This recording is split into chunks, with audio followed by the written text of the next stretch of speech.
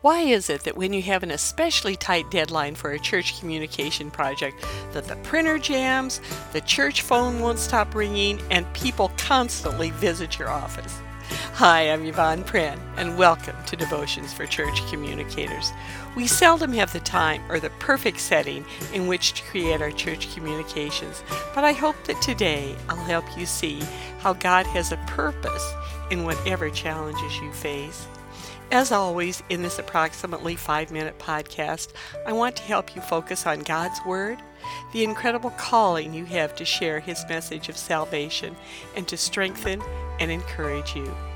This podcast is from me, Yvonne Pren, and my ministry, Effective Church Communications. Our podcast today is entitled, Difficulties and Testing Are as Much a Part of God's Plan as Blessings.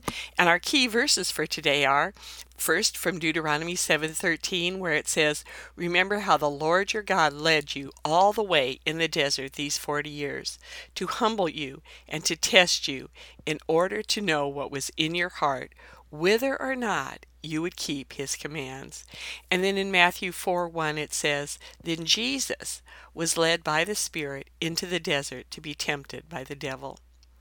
These are difficult words. We like to focus on God's promises of provision and joy in our lives. To be reminded that difficulties and testing are also allowed by God, we'd rather not think about that option. But difficulties are a part of life, especially a life spent working in church communications. The world of computer-created communication will never stop changing.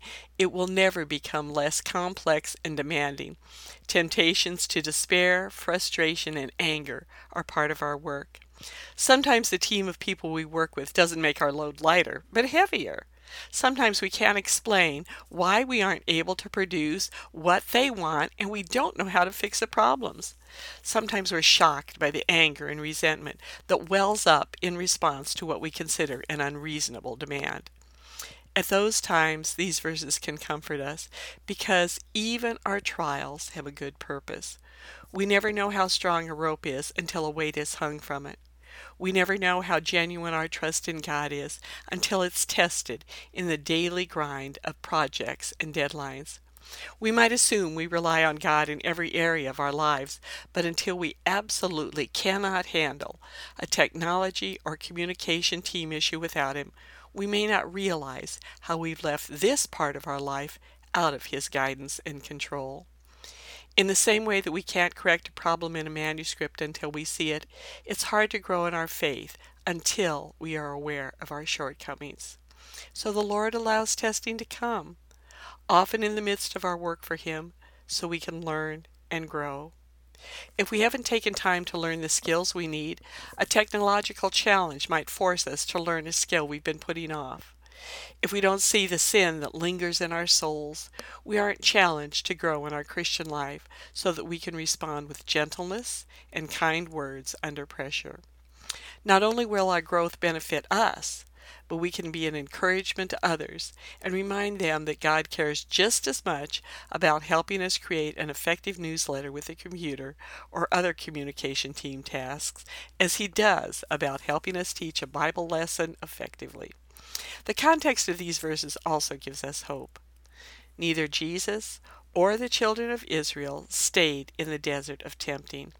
Jesus came out of the desert into a life of ministry. The children of Israel went into the promised land. Our trials serve the same purpose.